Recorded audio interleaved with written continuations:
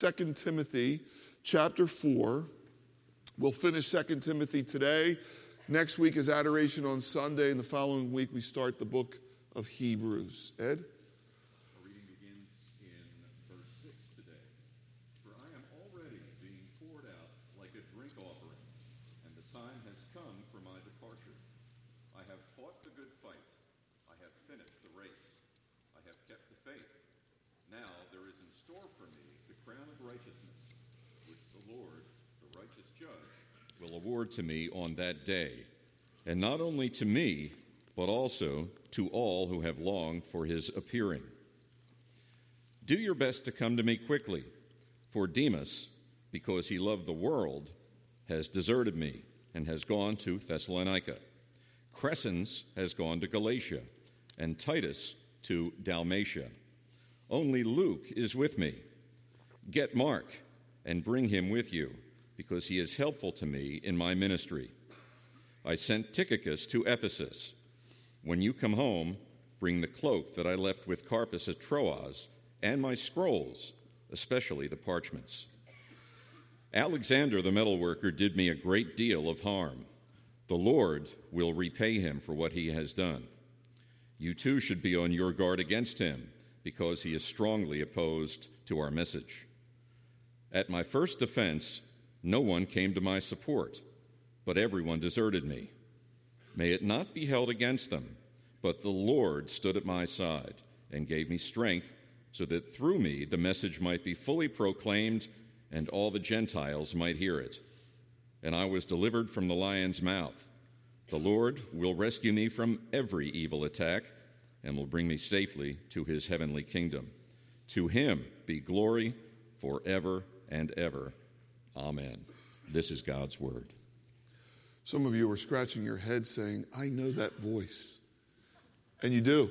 There's a couple generations out there who listened on snowy mornings with gleeful ear to KYW, waiting for your school number to be called.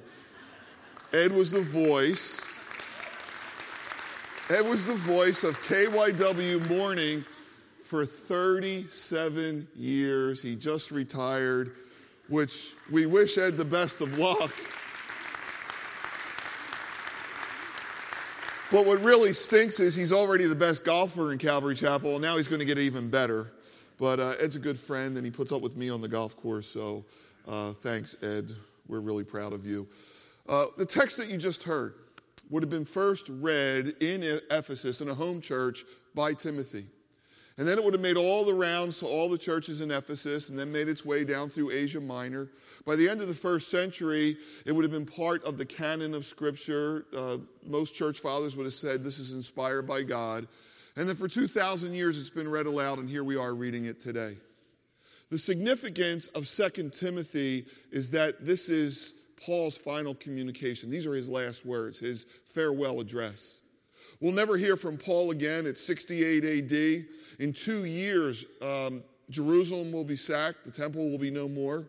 Nero has already burnt Rome and blamed the Christians, so persecution against Christianity is an all-time high all throughout the Roman Empire. And I think of Timothy. He's a pastor. He stands up. He reads this letter to his church. What's going through his mind? I can hear a quiver in his throat.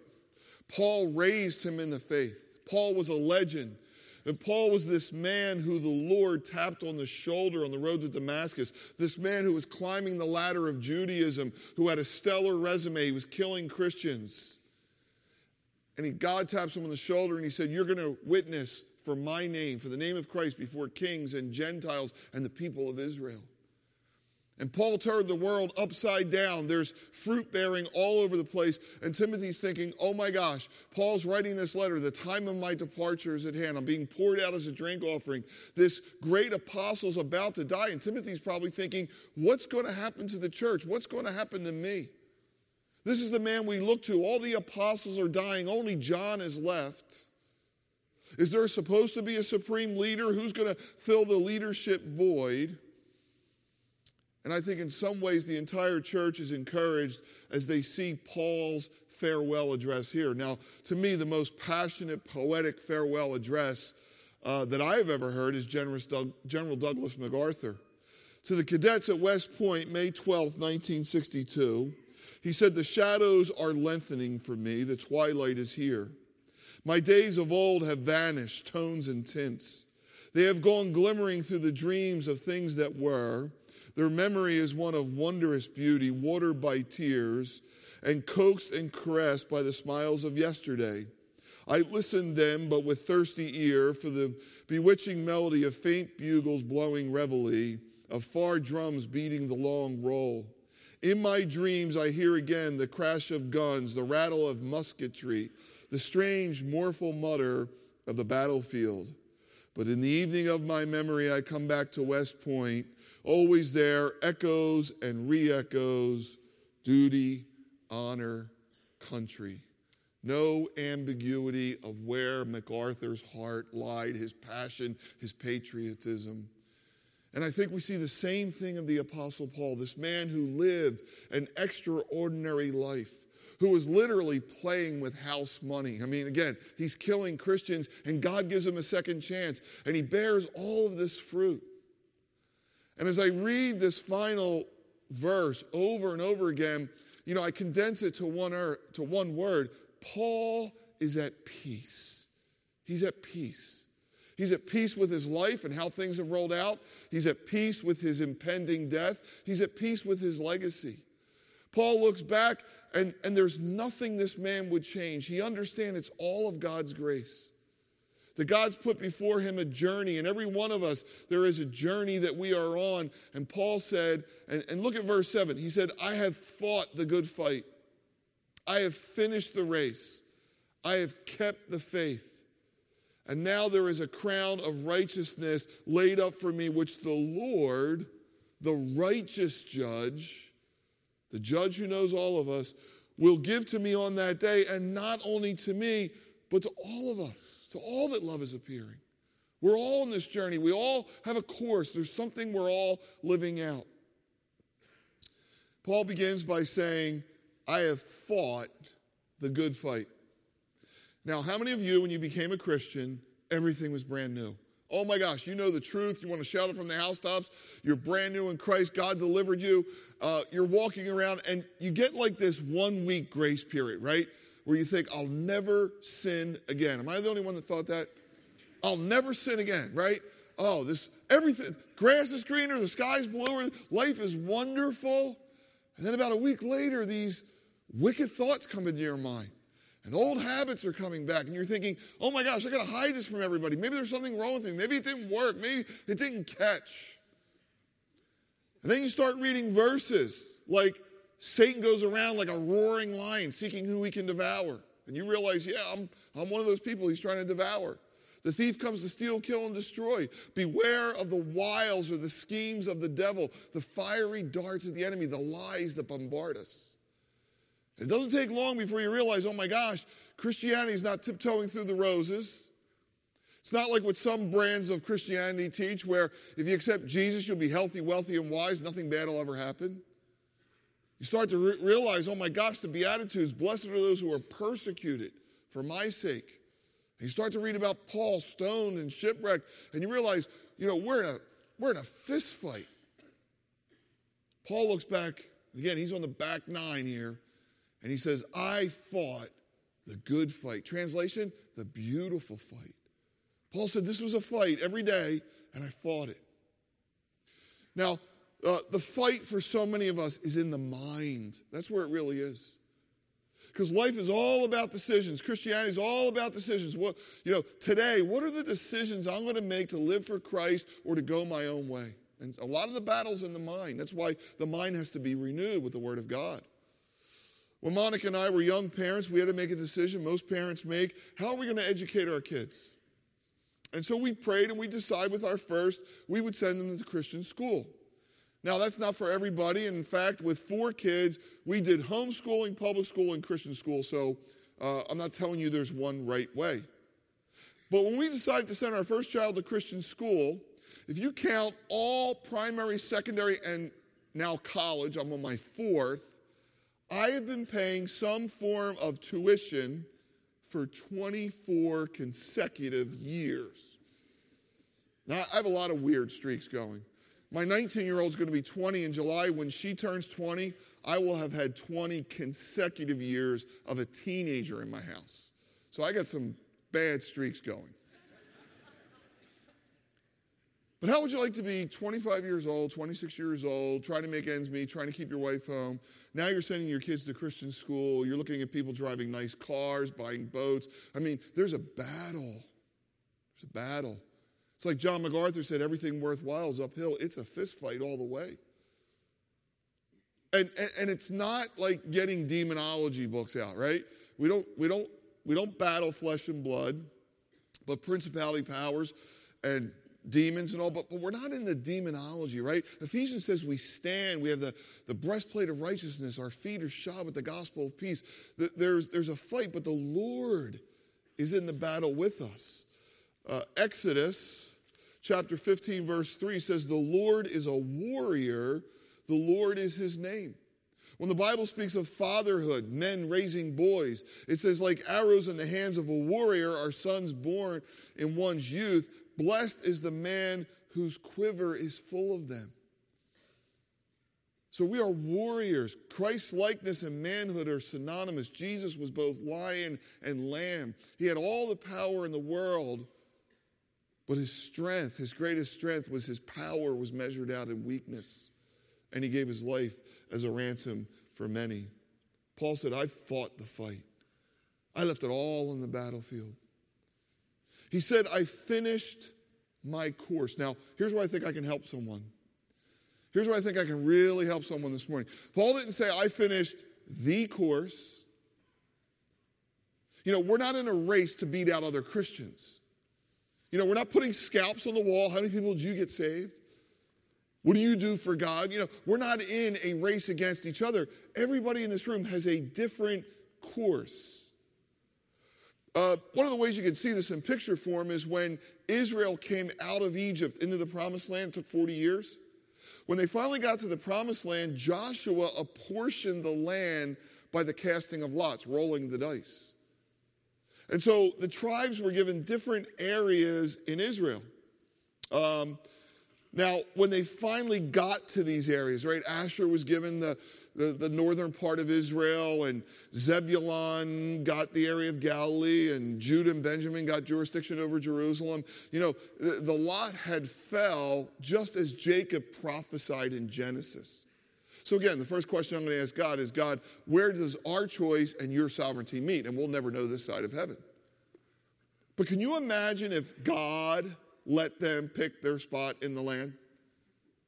Can you imagine? I mean, God would have been a bad parent, right? Do you ever sit next to parents in a restaurant and they're asking Susie what she wants over and over again? And I'm sitting there and I feel like getting up and saying, Susie doesn't know what she wants at 2 years old. Just get her something.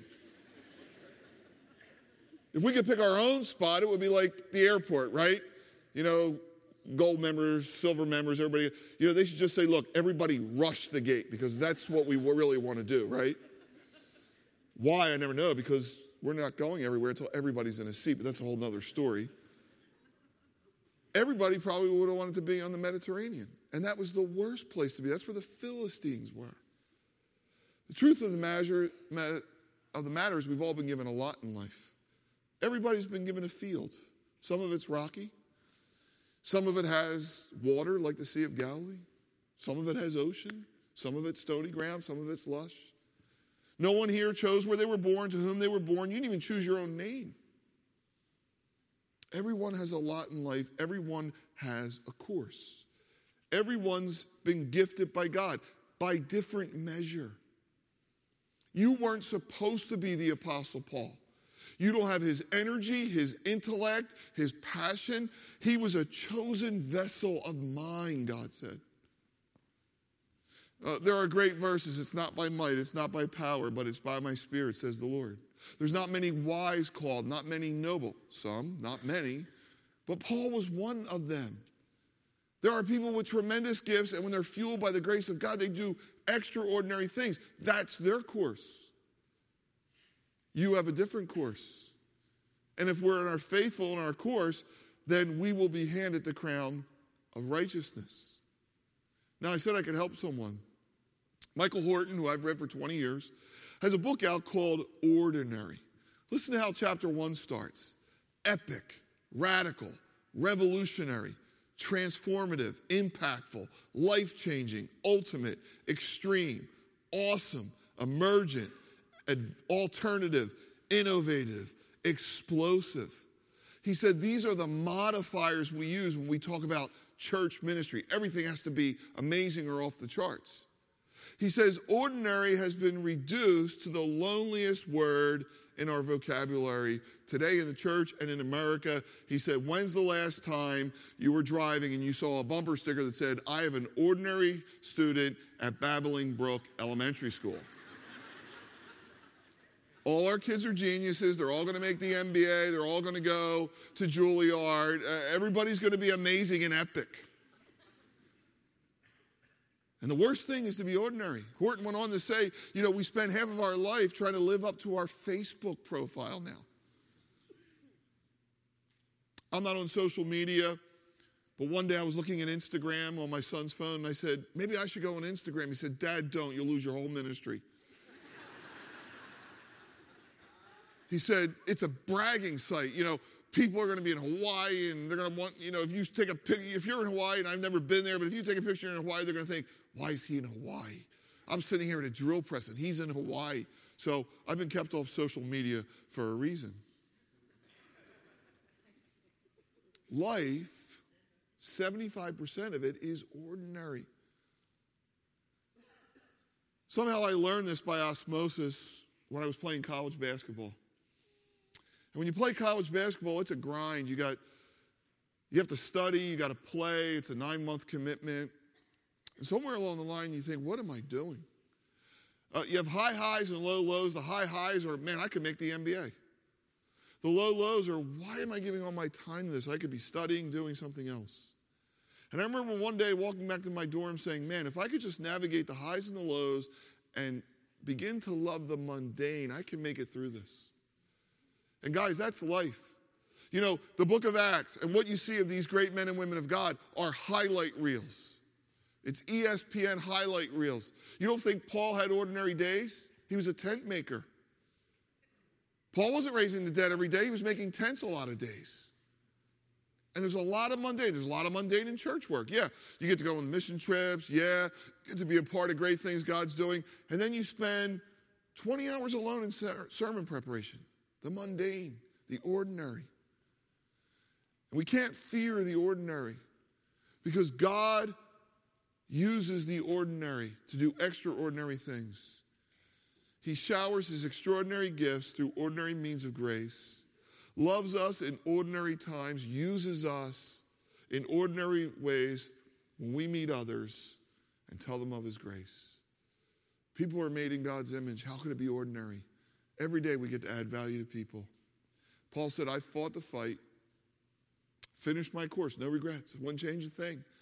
Paul knew he was playing with house money. I wouldn't change a thing. And I love this one. He said, I have kept the faith. That's very important. You know what that means? Paul said, I finished well.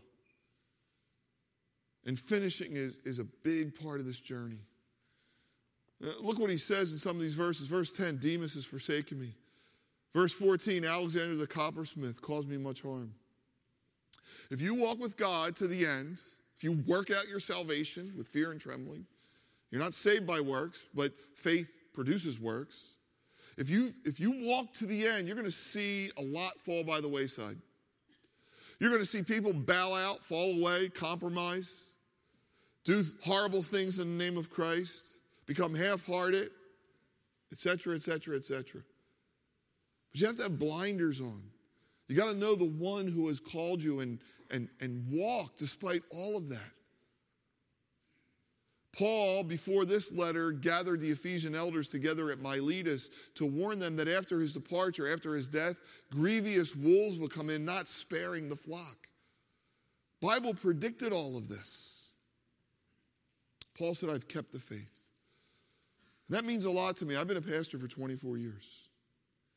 And there's pitfalls in church work. One of the pitfalls is to serve the denomination you're in, not Christ. I feel like I've avoided that. I feel like no one's ever bought me.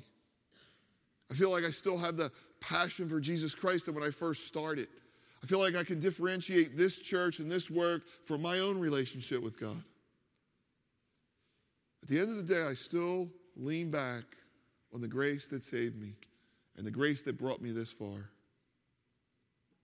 Paul said, I'm ready.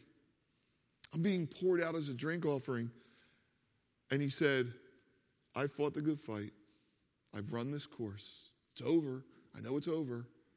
And I've kept the faith. And there's a crown of righteousness, not only for me, but for all of you that love is appearing.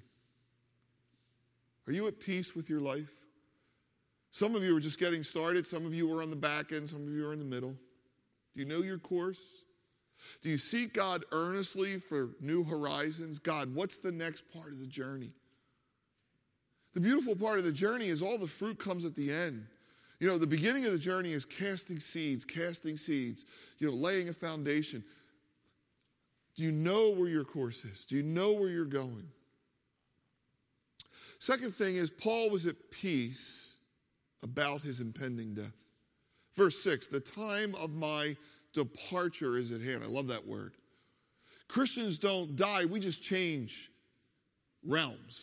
We just move on. You know, the time of my departure, some commentators say that's the folding of the tent. Great illustration. It's the same word that translates in the Greek of the word Exodus. You know, think about Israel. They moved from one place, Egypt, to the promised land. That's what you and I are going to do. Death for you and I is to move to another realm. In the sermon, not the Sermon on the Mount, in the Mount of Transfiguration, Jesus was there with three of his disciples, and it appeared to him Moses and Elijah. And it said they were speaking to him of his departure, his exodus, of his death. I said everyone has a lot in life. Jesus' mission, his lot, was about as clear as anyone who's ever lived. He said, the Son of Man hasn't come to seek and save. The Son of Man has come to seek and save which is lost, and to give his life as a ransom for many. That's all Jesus' life was about, his 3 years of ministry. Jesus never was into social reform, world missions, human rights, all the things the church does today. Jesus never did any of those things. He called the church to do that. Go into all the world, change the world, make disciples. But Jesus had come to die. And when he hung on the cross and said, it is finished, he had accomplished the work. Listen, only he could do. He was very clear about his mission, and his mission was to die. Hebrews 9:27 says it's appointed for all men to die once, then the judgment. Everybody in this room is going to die. Are you at peace with that? Or do you fear death? Now, God gave me a big gift in Africa because the first Sunday we were there, we went to Nairobi Chapel, and Pastor Oscar's message was death and dying. And I'm like, yes, he'll fill in this whole part of my message. But we found out in the message, the reason he was talking about that is because it's taboo in Kenyan culture. Not biblically, but from the animism and spiritism that preceded them in tribal living. They really think if you talk about death to anyone, that is to bring death on that person. Doesn't make any sense to us, but that's their reality and worldview. So he was teaching them about death and dying. And the reason why it was on his heart is because he had a heart problem and he flew to India to get his heart fixed. He had surgery. And as he had surgery, he sat down with his wife and he said, we need to discuss a couple things. And right there in that hospital room, he decided a few things. He said, number one, God doesn't owe me life. Life is in God's hand. God gives each of us breath. As Americans, we spend all this time on how long are we going to live, how to extend life, heart healthy. I think it's all great. I think we should eat well. But at the end of the day, God holds your breath in his hands. Does that mean God's not a healer? Of course not. Healing's in the atonement. We're told to pray for people. The prayer of faith will raise up the sick. We always pray. But Oscar brought up a wonderful point that had me thinking for days. If no one ever died of cancer, no one ever got in a car accident, how's God ever going to take any of us home? We're closing every door to our departure. We're not all going to die in our sleep, okay? God has different portals of how he's going to take us home. Do we trust in his sovereignty? Over the years, I've had people come up to me, Pastor Bob, how in the world could God take my grandmother? Well, how old was she? 80. 80? When do you think she's going to go? Do you want to keep her here forever? I mean, we do have this destination. Death to a believer is a portal to the next life. Remember when Lazarus died, Martha ran out and said, if you were here, my brother would have never died? Martha, I am the resurrection and the life. Whoever believes in me, though he may die, shall live, and whoever believes in me shall never die. Do you believe this? That's a question everybody has to ask. Martha, do you believe this? Do you believe it? Do you believe it? Do you believe it? Do you believe it? And she says, yes, I believe you are the Christ, the Son of God who has come into this world. That's all it is. The mouth, we utter Romans. We make faith. We make this declaration. With the heart we believe. It's not of works, lest any man should boast. And if you believe that, you will pass from death. In fact, we have passed from death into life. It's like going to an airport where you see the destination. Ours is just heaven. One day we're going. Paul was ready. He said, the time of my departure is at hand. Paul was going to die. Now, Paul had faced death many times. Remember? Shipwrecked, stoned, in prison, naked. I mean, Paul, many times. Jesus, remember they were going to stone him in Nazareth and he slipped through the crowd?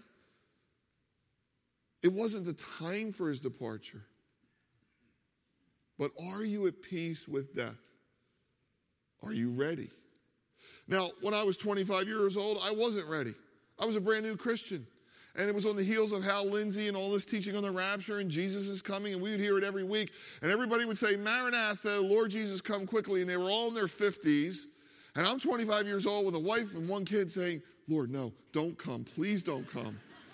I got to raise these kids. I like my wife. We just got married. I like life. I like it here on earth. Never told anyone that. That was my secret prayer. And the reason I wasn't ready is because God has put vitality in us. I had a vision to start a church. Like, those are wonderful things. Paul was ready.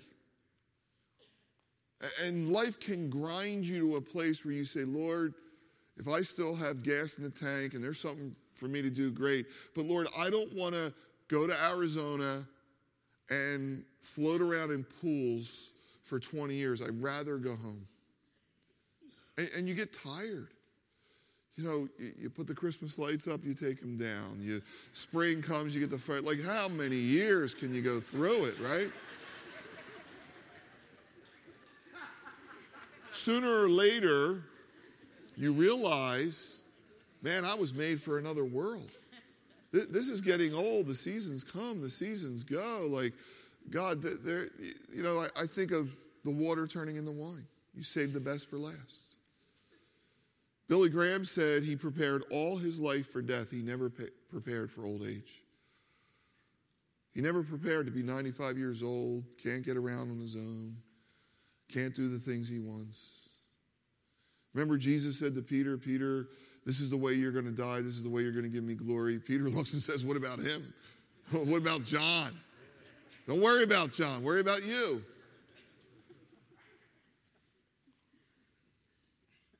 Are you at peace? We're all going to die. It's the way of the earth.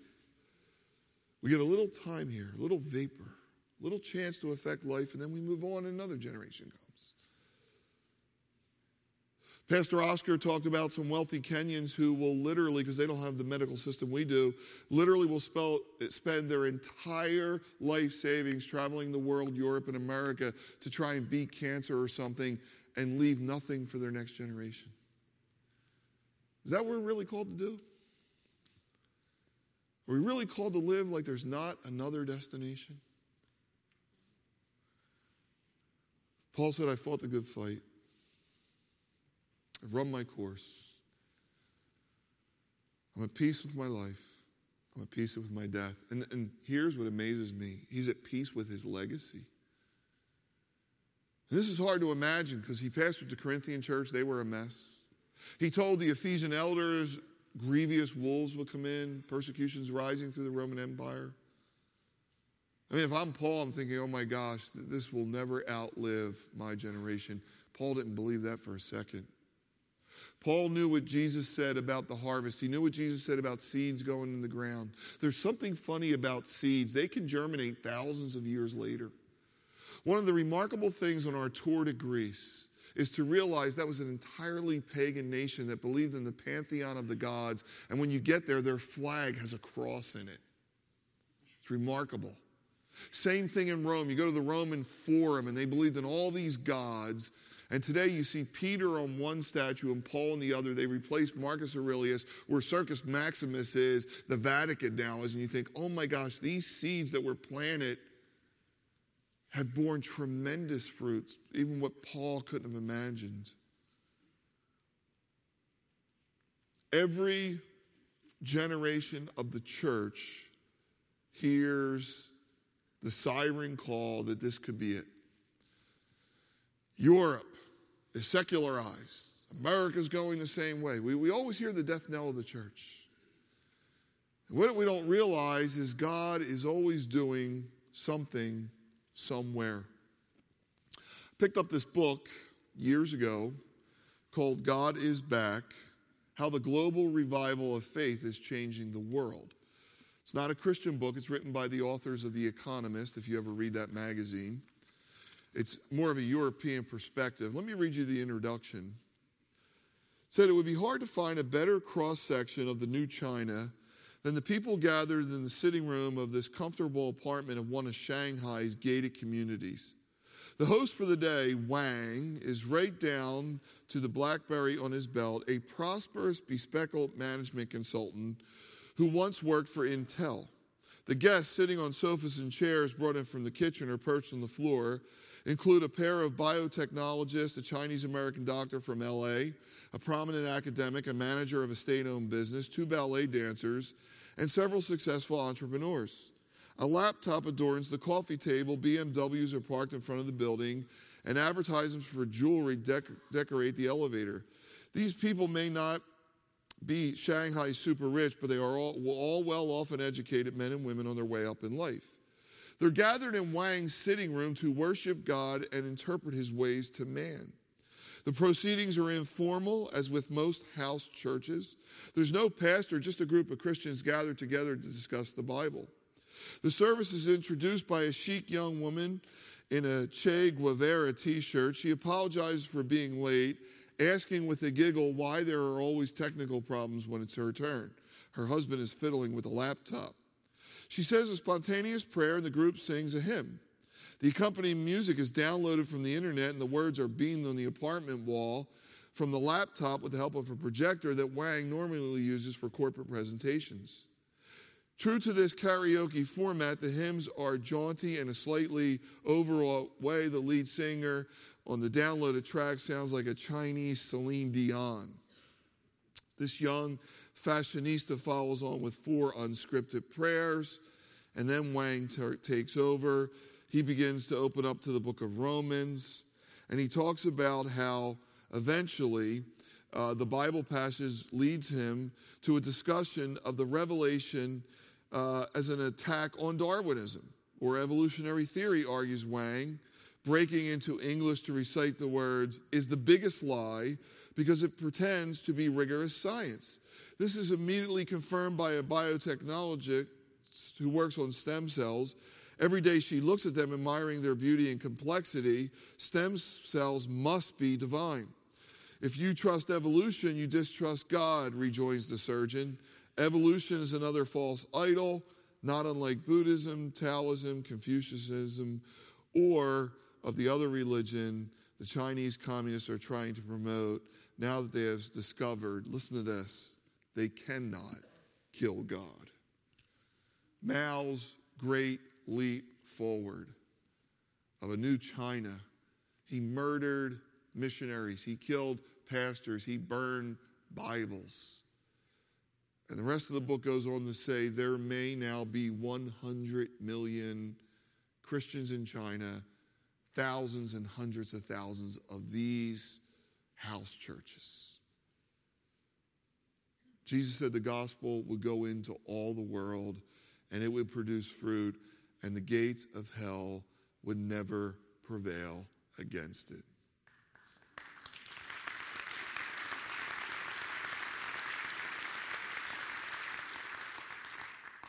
Paul, even by secular definition, if you look at what has been achieved, is the greatest leader of the last 2,000 years, bar none. The influence of Christianity, if you give him the credit for it, is the greatest force the world's ever seen. All this by a man who was hell-bent on destroying what he eventually built. It's all the grace of God. It's all God's grace. That's our fuel. That's what God's called us to do. There's something for this church to live out. There's something for each and every one of us to live out. God is alive. His eyes are going to and fro. And if he can work here, great. If he can, he'll go to China. He'll go to Africa. He'll go wherever hearts are open to say, God, would you breathe on us? And would you do in our day something we wouldn't believe if we saw it? Because the one thing we know is that God isn't slack. Jesus said, I come quickly, but for 2,000 years he's been waiting. Why? Because God's not slack in his promises, and he's not willing that anyone should perish. Anyone. That would all come to the knowledge that we've come to, of faith in Jesus Christ. Father, we thank you for this man that we spend so much time with in the scriptures. We thank you for Paul's heart, his steadfastness, his wisdom. And yet, Lord, he was a man of extraordinary giftings, Lord, but a man just like us. God, he was weak and frail, asking for the parchments, asking for a cloak. And Lord, may we learn something of his life. May we be at peace in our life, Lord, living out what you've called us to do. Lord, I pray for everyone in this room that we would take inventory of our lives. Where are we going? Where are we headed? How are we living? And Lord, we look forward to that day when a crown of righteousness will be ours. And we pray in Jesus' name, amen. Let's stand and we'll sing this last song.